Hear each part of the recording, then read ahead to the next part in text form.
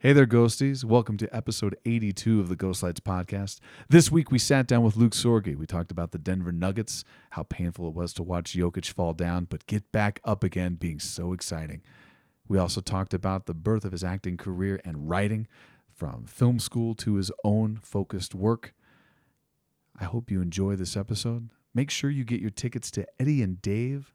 That's being put on by the Catamounts at the People's Building, opening this weekend. Get those tickets ASAP. We got plenty of spaces, but we want to see your face. And now, Dan, give us War by the Hypnotic Brass Ensemble.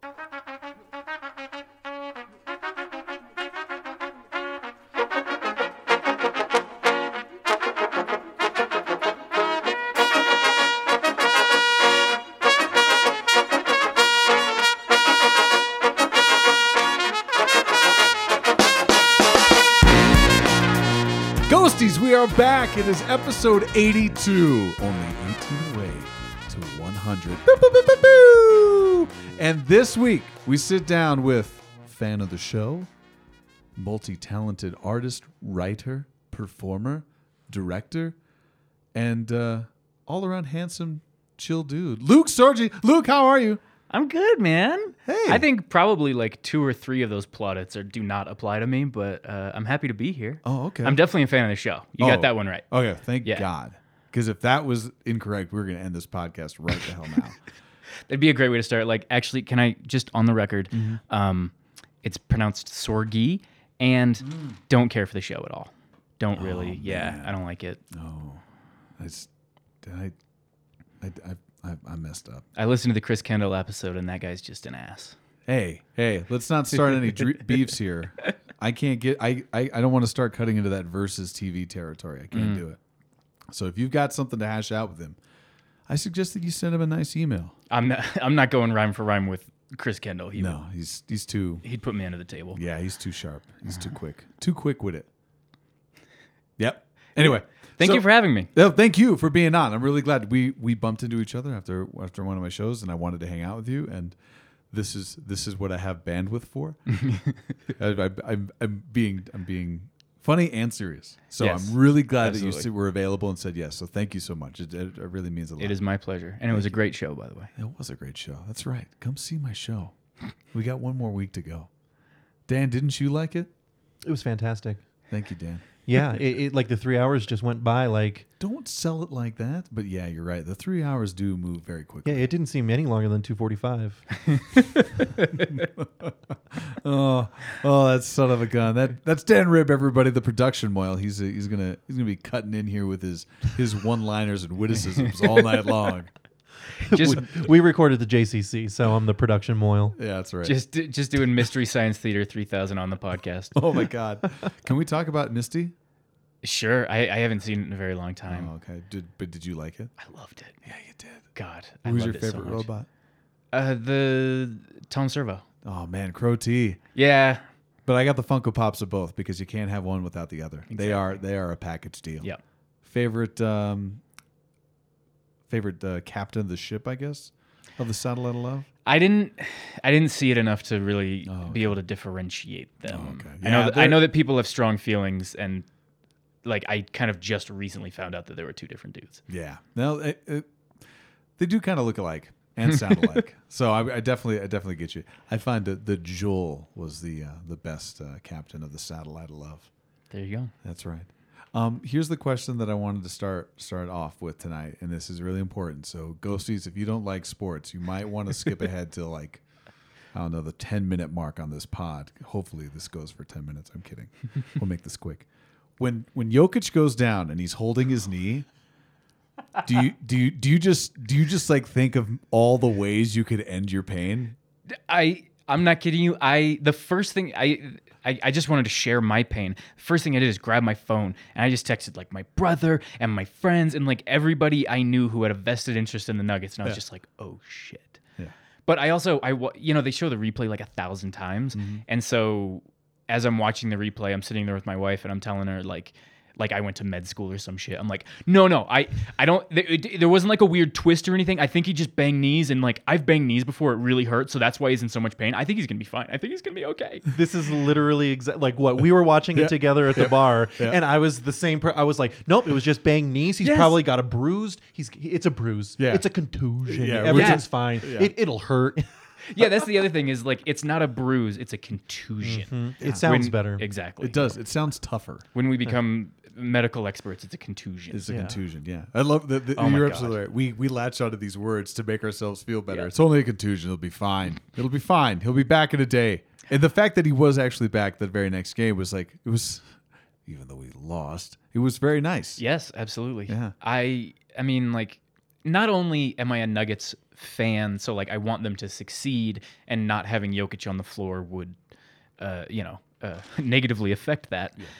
I also just love watching him play so much that selfishly I was like, now what am I gonna watch? Yeah. Like he's the most incredible basketball player I've ever seen.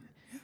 So He's Larry Bird in a 7-footer's body. right. He's what every little kid imagines they are as they suck playing on their front Oh man. That's exactly basketball. right. Like you're just like that could be me. Yeah. Yeah. Yeah. Because he's just lumbering all over the I can place. shoot all that. He does lumber. he's such a lumberer. Yeah. He moves. He moves like he's got to check the fridge for like the second time in 20 minutes. He thought I got to get back to the fridge. I got to check this out. And if you know that type of body, if you have that type of body, that's me. That is a very distinct gait that he has in what he would call fast motion. It's not impressive. He doesn't look like an athlete, and yet Well, and when he dominates. when he's not moving in fast motion, everywhere he goes, like if there's a timeout and he's walking to the bench, he looks like a kid who was sent to go like get the groceries out of the car. Yeah. And he's like walking to the car, just like, I don't keep the groceries. Like he seems upset to just be ambulatory at all times. What is the all the world's a stage quote on children? Like satchel on over shoulder or something like that, sighing like furnace on way to school? Or am I mixing up multiple parts of that? Please send your angry tweets to Dan Rib. I think this is probably way too highbrow for a Nuggets discussion. I We're think bringing so, too. Shakespeare in. Yeah. Well, wouldn't you? I mean, It is Nikola poetic. Jokic is kind of like the Shakespeare of basketball. He's if Jokic were a Shakespearean character, let's break this down. He's definitely not Iago, because I mean he's a good guy. So we're thinking, is he McDuff? Falstaff? Yeah, I think so.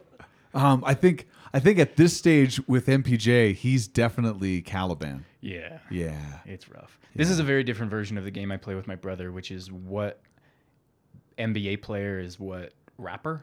Ooh. But what Shakespeare character is much more intellectual.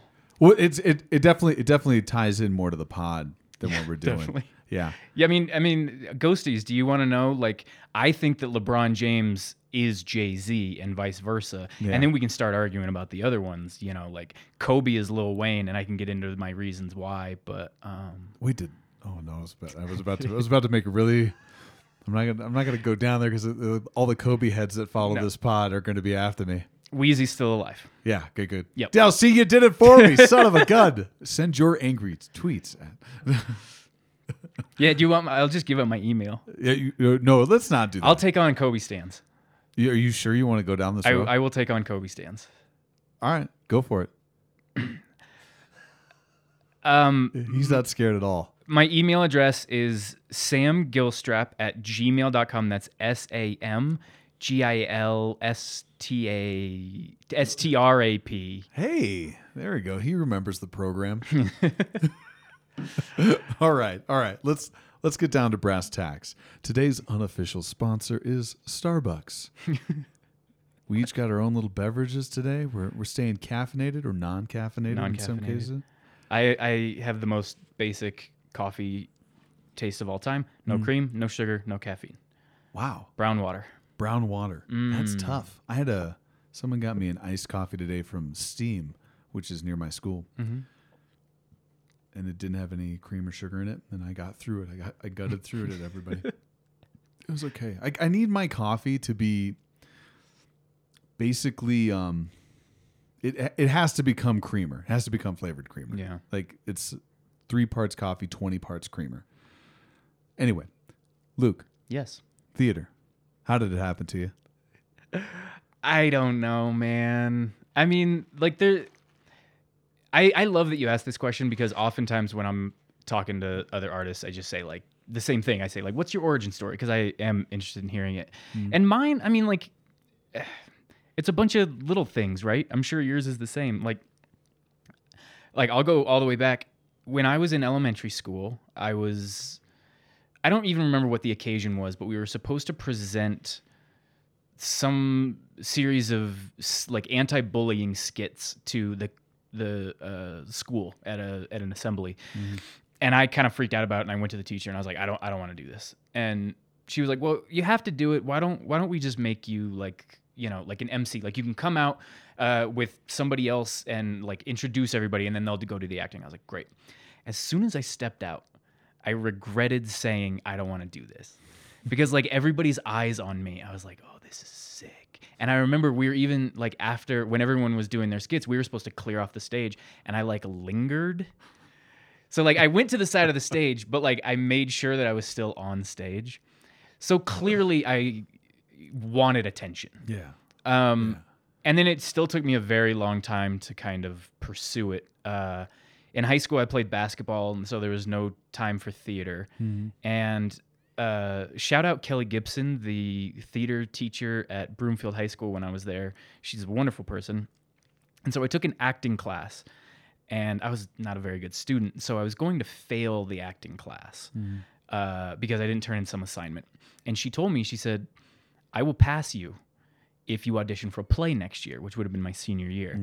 And I was like, well, what about basketball? Like I can't do that. Yeah. And she goes, well, it just so happens that next year we have a class that is going to, or we have a production that is going to take place during class, basically. So all of your rehearsals and everything happen during 7th period. You would only have to have the 3 nights of the performance off. And I did have to miss a game for it. But long story short, I was like, fine, I'll do it. And it was awesome. We did Noises Off. And so like I got to be in Noises Off and be on the basketball team at the same goddamn time. It was amazing. Like one of the best moments of my life is when my basketball coach, unbeknownst to me, changed the practice time so that the team could come see the show. Oh. And so like I come out after the show and they're all there in their, basketball gear and mobbing me like we just won a game. And it was like I still just get all warm and fuzzy inside thinking about it. Oh my God, we need more coaches like that. That's Isn't awesome. that great? That's a great story. Yeah. Yeah. I wouldn't take my kids off the football field to save my soul. Are you kidding me? No. But it was very sweet, and they didn't need me. I came in off the bench occasionally and made some threes. That was my thing. So,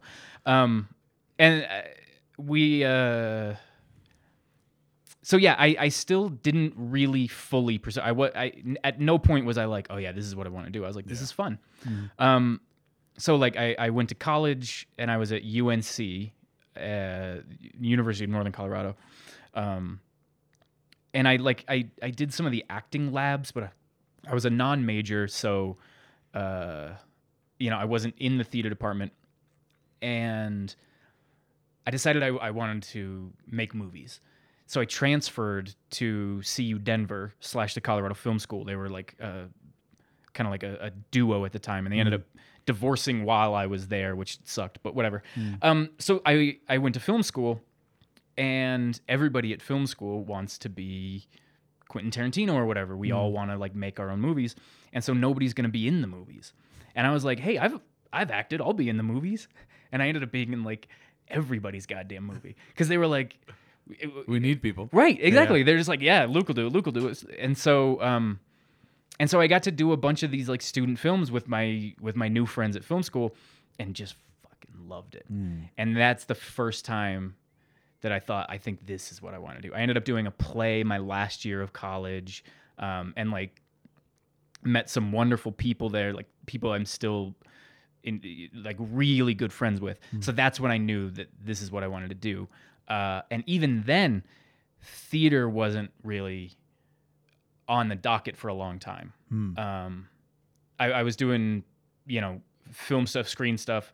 And then I was cast in a short film with Adrienne Egolf, who is, I don't know if you guys know her, but she's like the best actor in the world. And she's like the prettiest woman who's ever walked the earth. But no. So we...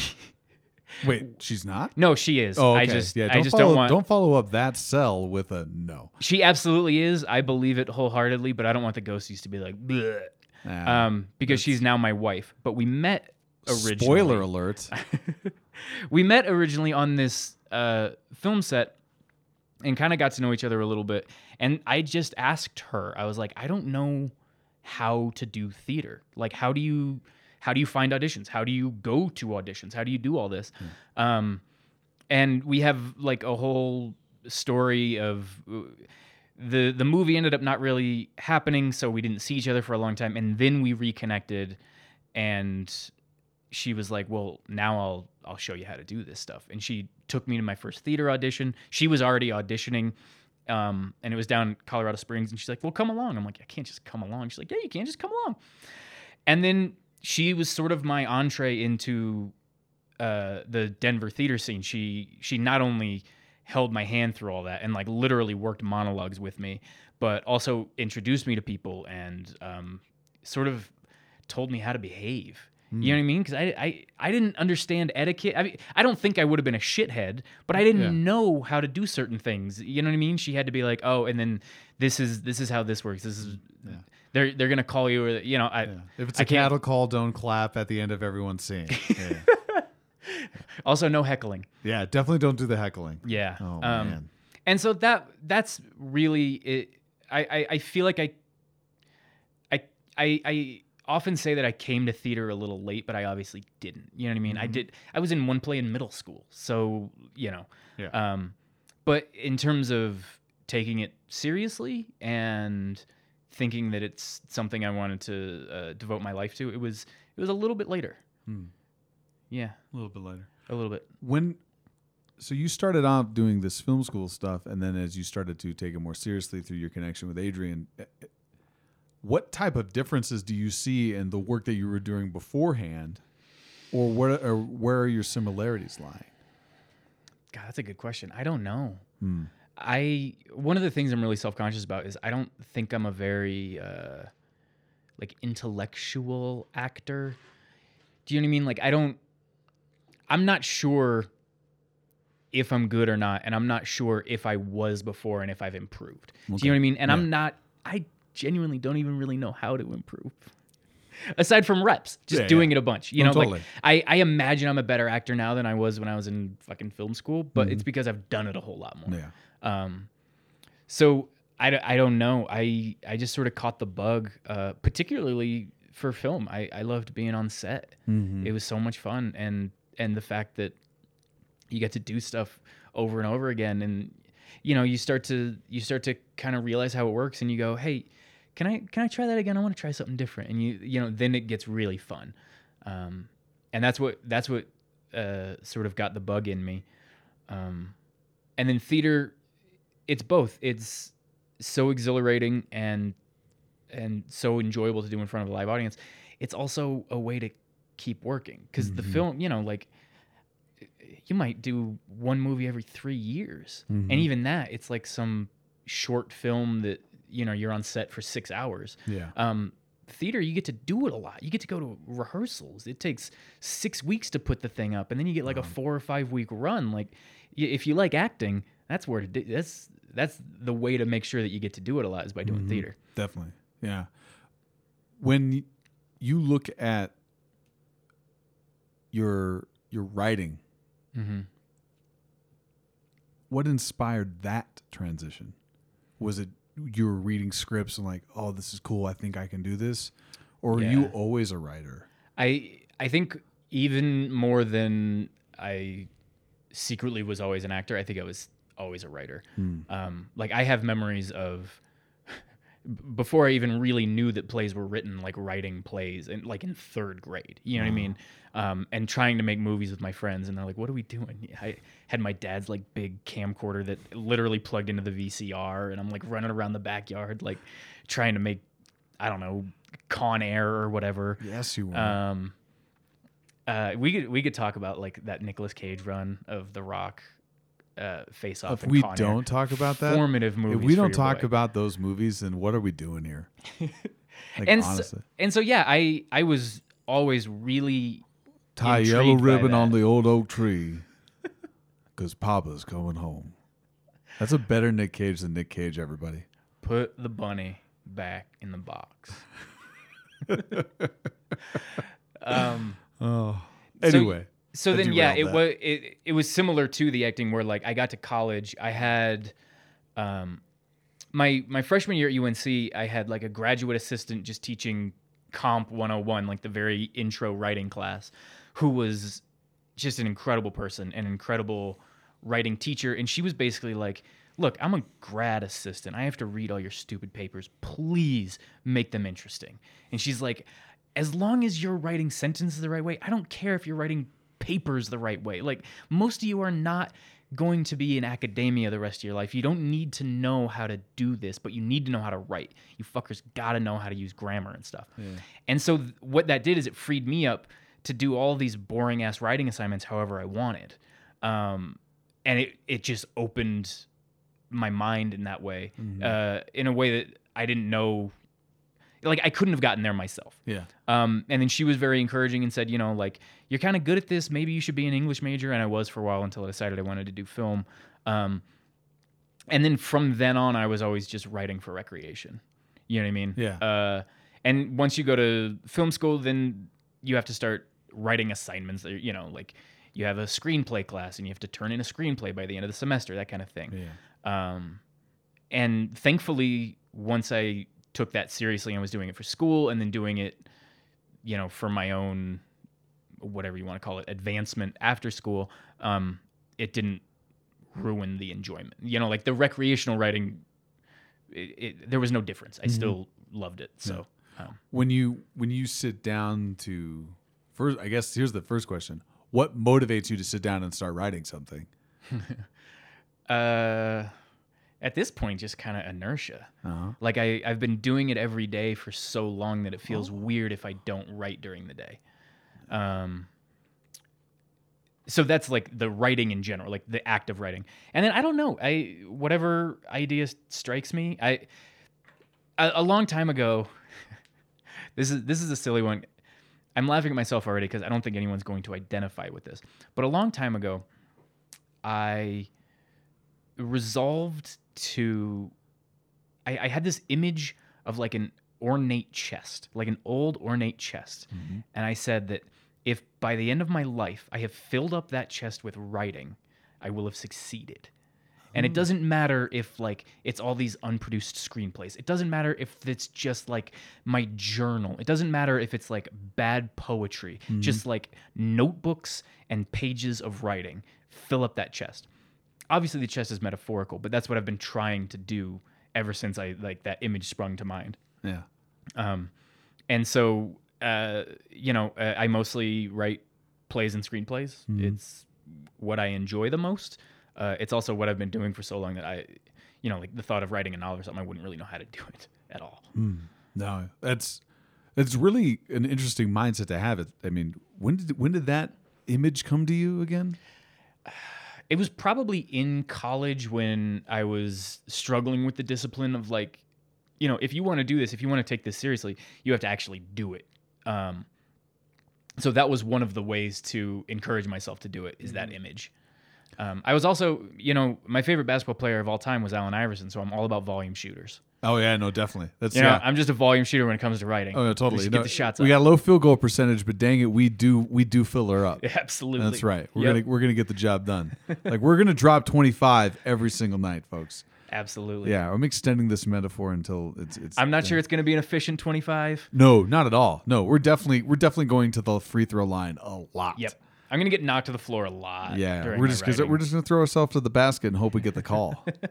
That's what we're doing. So strap in for a long night. Oh, and we're not playing defense. No. Defense is for suckers. Yeah, man. We're definitely not going to worry about. We got to save our energy for the chucking. That's right. Yeah. Yeah, I need my legs under me for those threes late in the game. those off balance. Anyway, Yeah, the Yeah. beautiful fallaways. oh man, stepping over Tyronn Lue. That one game, that one amazing game. It's an incredible game. Though. Yeah, go rewatch that first game one of the Sixers Lakers finals from what year's that? 2001, I think. 2001. Yeah. Yeah, I was still in high school. Go back and watch that game and just like live and die on the last 5 minutes with AI. It's beautiful. It is a journey to behold. It's the only loss the Lakers had during that whole playoff run. Mm-hmm. Allen Iverson slayed the Dragon at Staples Center. I Yeah. don't know if it was Staples. Well, I think it was but- the Forum at that yeah, time. it might have been. We got the Staples Center after the fact. Anyways. Didn't we, Dan? LA guy? When did the Staples Center get built? Not 100% sure. Okay, great. Thanks for being here. Thanks. Thanks. I didn't go to LA until You know- 2002. Hey Luke, other podcasts have a producer that the second he hears a fact being dropped, he goes like, "Oh, I got to Google this." Oh, I'm sorry. If I took my phone out, you'd call me out on it. Yeah, no, you're absolutely right. I would. You're absolutely right. I need all eyes on me, just like Luke did when he stepped out to be the MC. There's a reason why I have a pod. It's because I don't exist. I don't exist without everyone's attention. Right, yeah. Yeah. I am really struck by this mindset that you had. Like, even as you were describing it, one of the things that stuck out to me is like, whether it's bad poetry or just an essay, whatever it is, I have to fill up this box. I have to fill up this chest.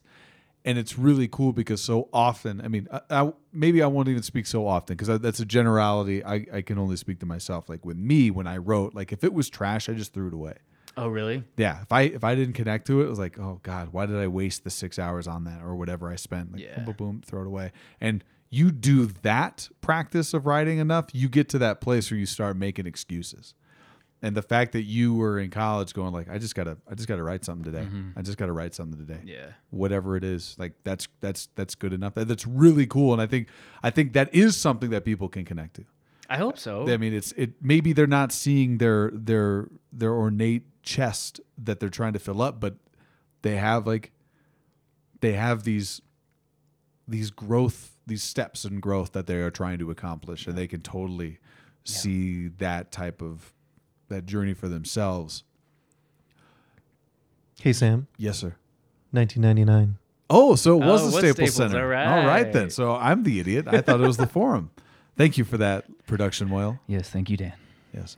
The voice of God, Dan Ribb, everybody. On the God mic, on the Light FM. And it was good. Yes, it was. You've had stuff produced. You just have a show done At Miners. at Miners. Yeah. That's right. I wanted to say, I didn't know if it was Benchmark or Miners. Mm-hmm. Walk me through the process of that getting up. Do you mind if I ask, was it workshopped ahead of time or even before it got submitted to Miners? Yeah, I don't know. I haven't had many things produced, and I think any playwright will tell you there's just like 1,000 different ways to get rejected. So when Totally. when one of them You can get gets ghosted through, after coming Yeah. out as a racist. Yeah. so when one of them gets through, it's like I don't know what happened. But in this case, I had the idea for the play and I started writing it, and I was in the DCPA's like adult education courses that they do. Kelly McAllister does a playwriting lab. Yes, he does. And so I shared it there, and I'm part of the writers group at the formerly Boulder Ensemble Theater Company, Butterfly Effect yes. Theater Company. And I shared pages there, and I ended up having a full draft that I shared with them. And so every step of the way, like Kelly's class, the Betsy Writers Group, they were all very helpful and, helped develop things and said, like, that sucks, get rid of that. Mm-hmm. And then when I finally had a draft that I thought was decent, I knew that Len Matteo was a meditator. Mm-hmm. And so, like, this sounds a little naive. I'm sure at the back of my mind there was some thought that, like, maybe he'd be interested in producing. But genuinely, I was just like, yo, he's really smart when it comes to plays, and he's really into the subject matter of this play. It's about basically meditation. And so I was like, I'm just going to send it to Len and get his thoughts. And he called me and was like, I really like this. Let's see if we could produce something, particularly because it was still during, like, really restrictive COVID times.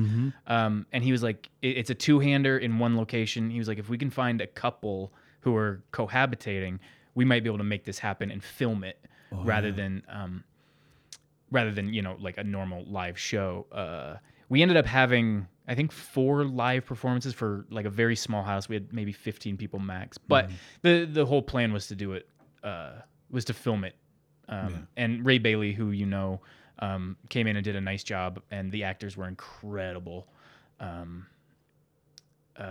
Bill Hahn and Heather Lacey, and so yeah, that's how that one came to be. It was pretty quick once Len was like, let's give this a shot. Then, a couple weeks or maybe a couple months later, we were working on it. I know that's, for me, I shouldn't say I know anything about getting a play produced, but that's a really cool process and how that comes out working for you. You also have Very written, lucky. Yeah. You've written little things. I was able to do one in our Zoom play festival that we did with the what was it? Hold on, is it on my water bottle still? Yeah, it is. Theatrical response team. Yeah, Come on, theatrical response team that we started during the pandemic. Hell yeah. R.I.P. But it was we put on a little festival and we did a little funny show. Again, yoga and meditation was That's true. It was maybe a loose part of it, and also eating mayonnaise, being punished into eating handfuls of mayonnaise. The things I suffer for my art. No. Well, thankfully, you're a good actor and also really game, because you were like, yeah, sure, whatever, man. Whatever. You could have been like, no, I'm not eating mayonnaise, you maniac. This is for the theatrical response team. Yeah. But you're game. Hey, well, it's like I said, if it's a good script, I'm gonna put myself out there. That was really fun. It was a lot of fun to like just have that outlet. I feel like, and if for someone like that writes plays like and is also in them, to have that itch scratched at such a tight time in our lives, it's. I mean, I can't even speak to like how. I would guess comforting that would be. Mm-hmm. Like I still got this thing going. I think that's one of the things that's been interesting for me, and maybe you can talk to a little bit. I'm kind of like changing gears here, but in hindsight, when we look back on the early stages of the pandemic, because it is still raging, the numbers are still very high, and it's become such a polarizing situation. But looking back on those early days, like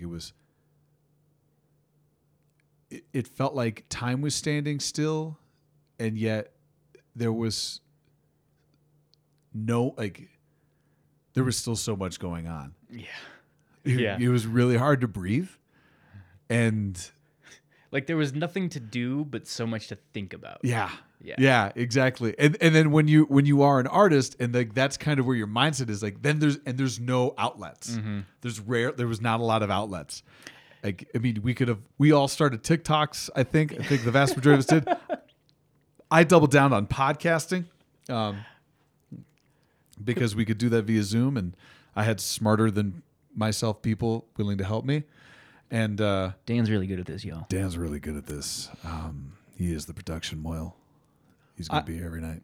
I got really busy during the Yeah. pandemic because I was streaming like these little, it was a thing for 6-8 months or whatever, and absolutely. it was not theater, but it sure as hell gave us all something to do. Yeah. And I was busy as shit then. we were doing like 2 a week. He was telling me to back off. I don't want to do one on Tuesday. I'm sorry. I need to get it done, dude. Yep. But Everyone if it weren't else for is craving it. if he didn't step up to the plate, we wouldn't be this close to 100 ghosties. When you were sitting in that time, just explain to me. I don't like to rehash it because I feel like the vast majority of the world is trying to act like it's gone. Yeah. And it's definitely not. We're just trying now our best to like stay as safe as we possibly can. What were you going through? I've said this to multiple people. I feel a little guilty saying that, like, and like there's guilt, but also I'm so grateful that it went well for us. I work at a library, and so we were closed down to the public, but thankfully, based on the nature of Adams County's library funding, nobody lost their job. We were paid to just stay home. That's amazing. All my benefits stayed. Like nothing changed except I didn't have to go to work. Wow. And the writing was actually I was even more grateful for it at that point, because that's sort of what I was able to cling on to. You know, I even wrote out a daily schedule because I work better on routine. And so when things were shut down, I was like, I'm going to just like sit here and have a panic attack all day unless I structure my day. So I wrote out a little schedule, and that's when that's what I followed. And that's when I was doing a lot of writing. Obviously, you know, I get like an hour, maybe 2 hours before work now. During lockdown, when I wasn't going to work, I was able to sit there for like 3-4 hours some days and just like forget everything else and just like work on whatever dumb script I was writing. That in that world, there was no pandemic. And it was a creative outlet and all that stuff. So I was very fortunate to not only have that kind of artistic outlet, but also to like have my life structured in such a way, or, you know, like my circumstances were very unique and advantageous. Yeah, I was very fortunate during that time, which isn't to say that it was easy, because it wasn't easy for anybody. No. But it was a whole lot easier for me than it was for some folks. What are some of the practices that you've taken from that time? Are you still were you always that regimented about making that time that you were talking about earlier, or is that something like now definitely I get off of work and from between 7 and 8 p.m. that's my writing time, unless Nuggets are playing? Unless the Nuggets are playing. I don't know. Mostly it was.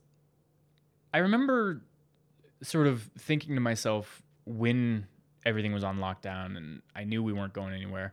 I was like, okay, this is the chance to prove to yourself, because I've always thought, you know, I don't want to have a job. I want to just be able to sit home and write all day, and have that be my job. And then in the back of my mind, I was like, could you really do it though? Like, that's really lonely. That's hard. You think that's easy? That's fucking hard. And so when that happened, it was a chance to be like, could you? Let's try. Let's see if you could put yourself on a writing schedule that, like, if I were a full-time writer, this is the schedule that I would want to keep. And, you know, I went back to work part-time pretty quickly, but for that month and a half or whatever where we were totally gone, I kept that schedule. And so unfortunately I'm not able to keep that schedule now because, you know, I'm working 40 hours a week and all that, you know, the same complaints that everybody has. But what I took from it is the knowledge that, like, I could do it. Nice. You know, and that's a good thing to learn. Absolutely. And a great little kind of testing ground. Yeah. Yeah. I mean, from that perspective, I think that's one of the things that when we do try to like chase a dream, if we can get a small sample size of it, some of us don't necessarily thrive when we throw ourselves into the deep end. And then to have this, like, okay, I don't know how long this forced stay-at-home thing is going to be lasting, but let's see just how dedicated I can get. Let me just see if I can do, like, how just focused is, I guess, the right thing. How focused can I be on this thing that I love? Because, yeah, you're right. It is difficult. Like, even, I mean, I feel like you were talking about, I don't even know, like, about you were talking about, like, I don't even know if the process that I'm on is, like, quality or whatnot. Yeah. It's just what I do. Yeah. Like, for me, I'm like, I always say, like, I'm one of the hardest working actors, and, like, the only the only way that this is actually true is, like, I have a 40-hour a week job. Right. That is, like, really difficult. Like, but that is so tough. Yeah. It's hard, but it's like I'm not out there, like, you know, waking up at 4 a.m. like The Rock and putting up weight so I can stay in shape, so I can get, you know, all those, you know, the leading man roles, like. Or I'm not taking dialect classes every weekend. Like I used to be taking, like, acting classes and going to rehearsal and then taking on one-on-ones. And, like, now I don't even have the finances or the bandwidth to, like, focus on any of those things. So, like, to still have that mindset it's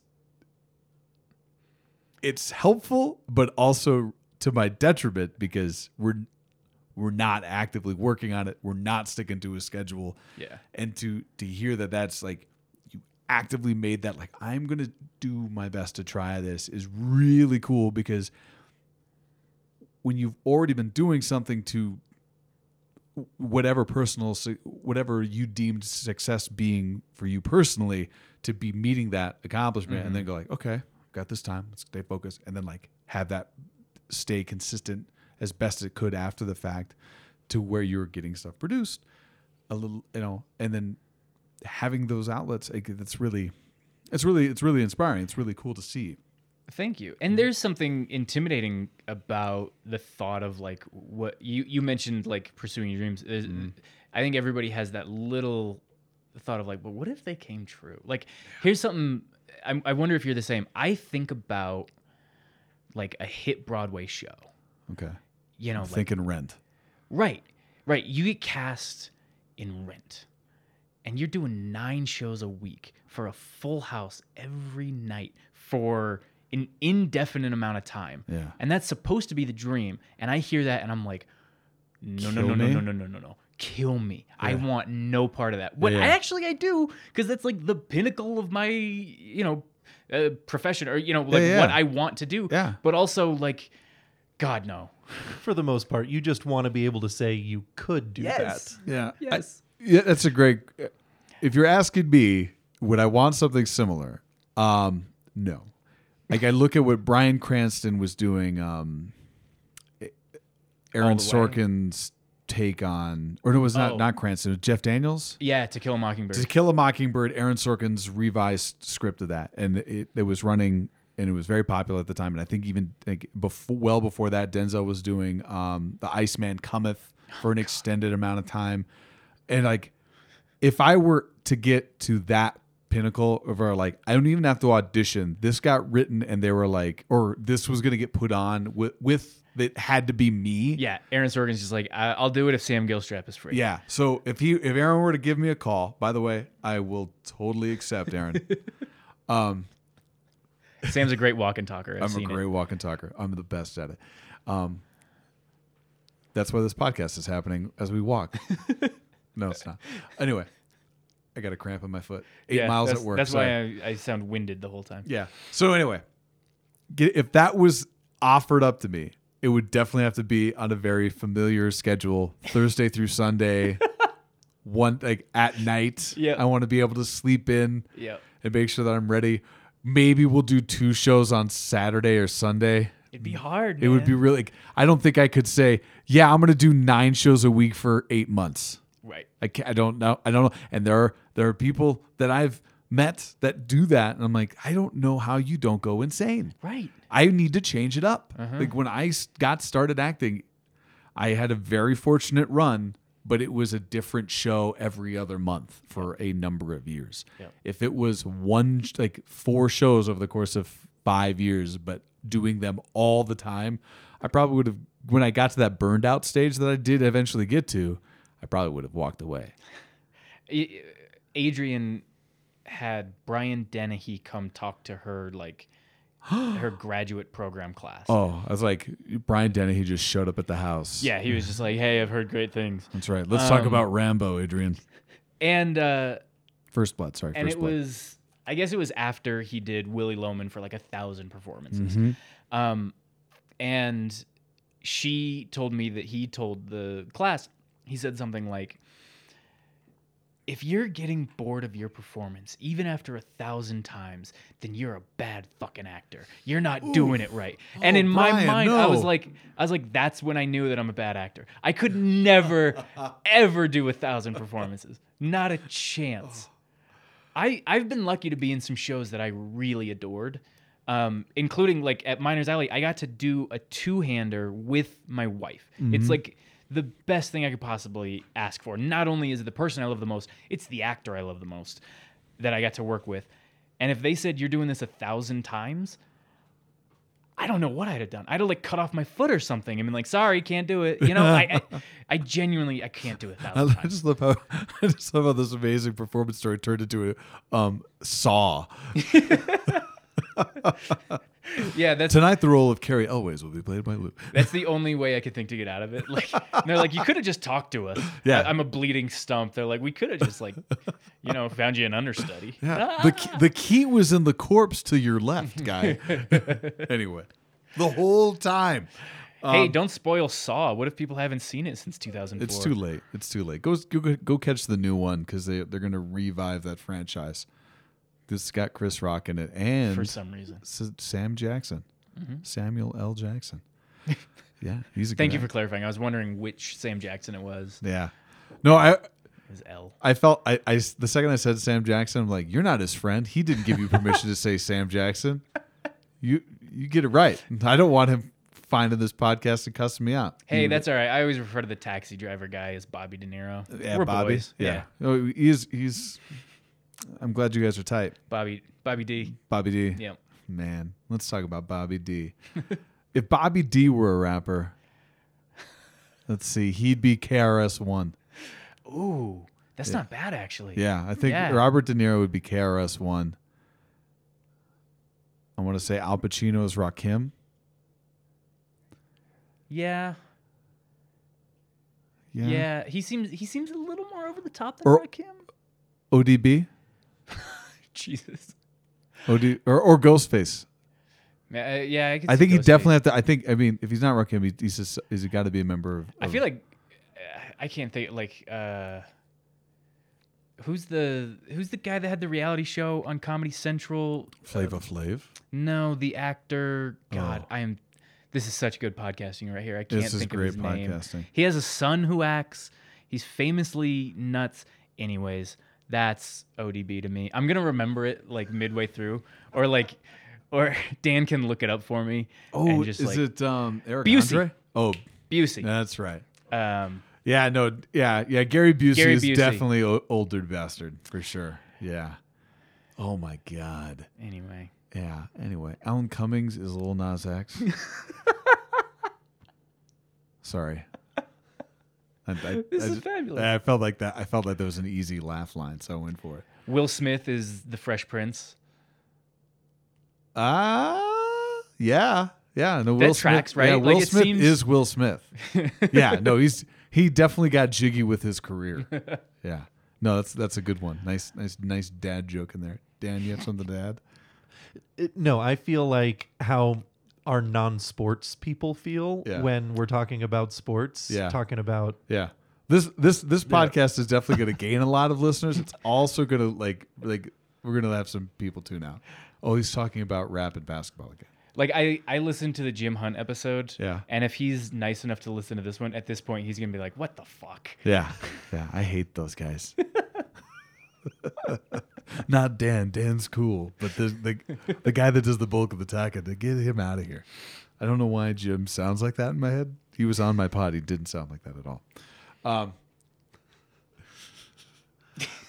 I just have this dream that someone will write in because nobody's done that. Not yet. Not yet. Someone will write in and just be like, "I really like that Dan guy. I wish I could hear more from him." I just feel like it's going to be you one day. Yeah. It's We just gotta gonna be- check Dan's burners. Yeah. Dan's got two phones. He tweets from one of them. It's like, put more Dan on. And just starts getting angry about it. yeah. Like follow you on Instagram, just like stalking you. Like, This episode had too much talk about process and not enough Dan time. so not Yeah. to like program your podcast for you, but Yes, sir. is Dan ever gonna be a guest? Oh, he was a guest. Oh. Yeah, we had him on. Speak of the theatrical response team. We had We did a me and Bradley theatrical response Yeah, team in the we middle of the brought it up. pandemic. Okay. Yeah. But I think I see where you're going here. That wasn't really a Dan episode. No, Yeah. I guess. No, I could totally see it. I'm down to have Dan on, but I think what ends up happening is that we just derail each other with like inappropriate jokes, and that's the end of the podcast.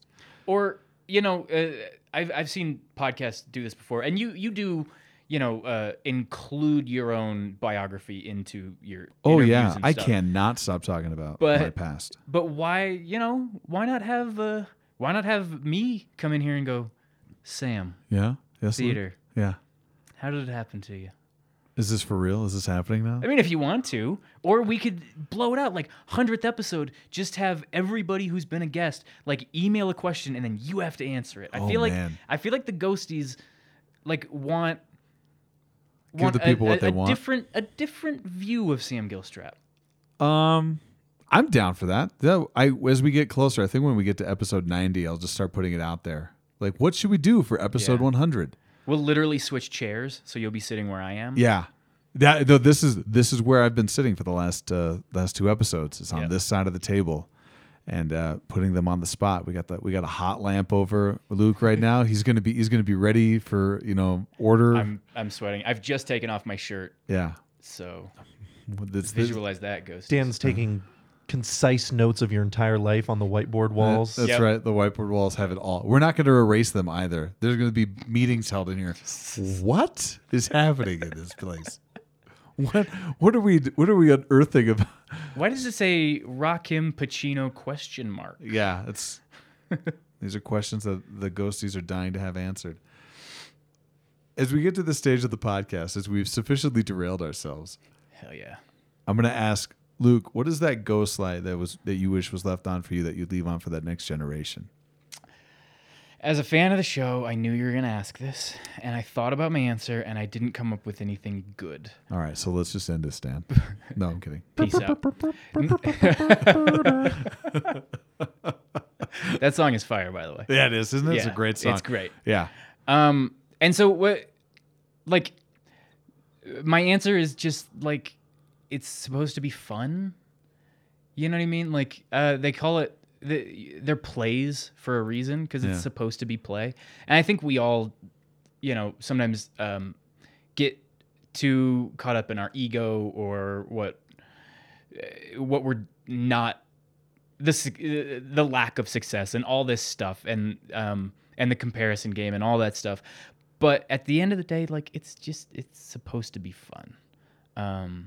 And I've been able to remind myself of that sometimes when, you're driving to rehearsal straight from work, you've been there, and you're like, oh God, I'm not going to be home until 11 o'clock. And then I got to go wake up and be at work at 7 a.m. And, but then I remember like, but what I'm driving to go do is essentially play. Yeah. You know what I mean? So is it really that bad? Is it really that tough? No. It's supposed to be fun. Yeah. I think what I've been experiencing on this process that I've been on is the drive to rehearsal has gotten harder. Mm-hmm. And then the second we get on that stage, the frustration and whatever I was dealing with all that day, that goes away. Yeah. And yeah, I'm going to be exhausted when we're done. And I'm certainly going to want to get out early. But while I'm there, it feels great. And that's been my balance. Like I've discovered over the last week, I've been trying to listen to myself, and just to piggyback up what you're talking about, like I need more of this type of stuff. I need to be performing more, even if it's now going to be my own stuff. Right. Like yeah. I've got to do stuff, because if I don't create that balance for myself, it is going to be a long struggle to get to the finish line this school year. And if you don't respect that joy, that I'm this kid that loved having the eyes on him, that heard his first laugh from something he said. Mm-hmm. It's like if you don't respect that kid that's still inside you, you're gonna miss out on all the stuff that joy that grows into. Right, because it's so much time. It's so difficult. Mm-hmm. For 99% of the actors in the world, it doesn't pay the bills. For 99% of the actors in the world, nobody ever actually knows who you are. So if it's not fun, then what are you doing it for? Yeah.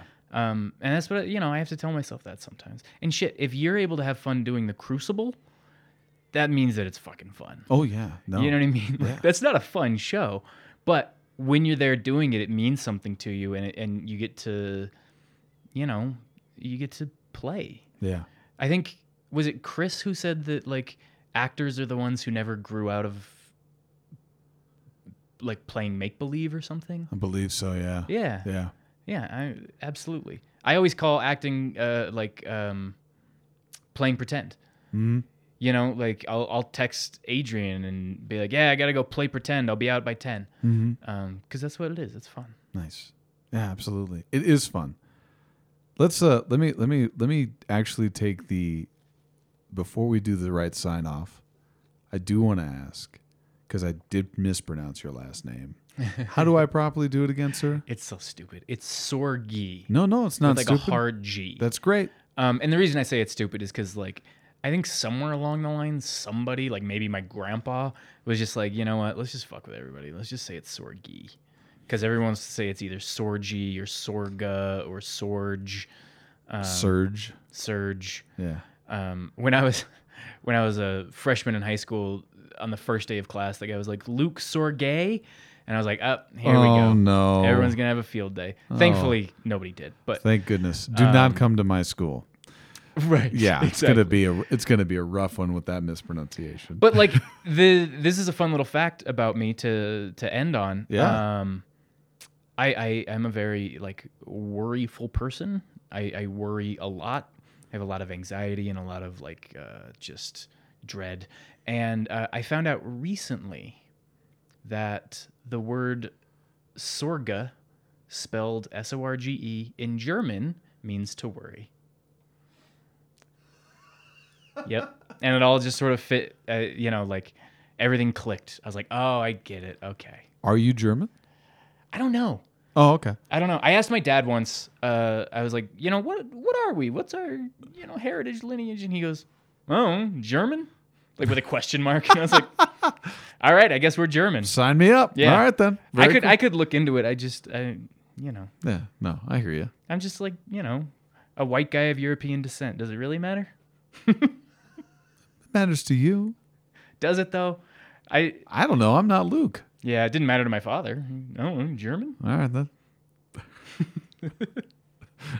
There's a lot to unpack here at the end here. There's a lot to unpack in this side off. We're gonna keep rolling, ghosties. This one's gonna be like 6 hours long. Yeah. Let I do want to press into that, but we'll sign off. We'll save that. For We'll sign off, and we'll save this. 215. We'll save this for the OnlyFans account that I have for our podcast. Where my shirtless pictures will also be. Absolutely. I really love the poses you've been striking by this fake plant that's in the far right corner of our studio. Ladies, Ghosties, the actor, the artist, Luke Sorge.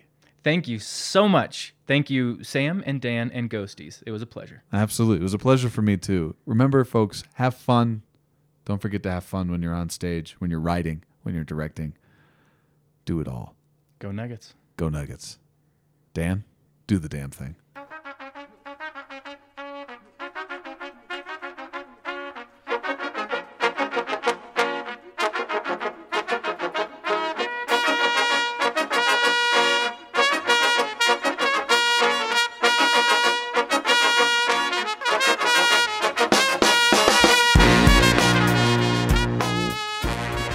Ghosting people, but since she's a gonna medium, go. she'll still be able to talk to you Totally. Thankfully, because you've she's ghosted her. Thankfully, yeah, exactly. But I love that. I love that. I hope we get to use that. This guy right here. Am I right? Yeah, you're right. No, That's all I got. So are we done? Yeah, I Did think we we're done. finish? Yeah. Okay, cool. We can get you out of here. Yeah. I know you've got like your whole like podcast thing, but I'm Yeah. thinking we just talk about your date and then hit the road.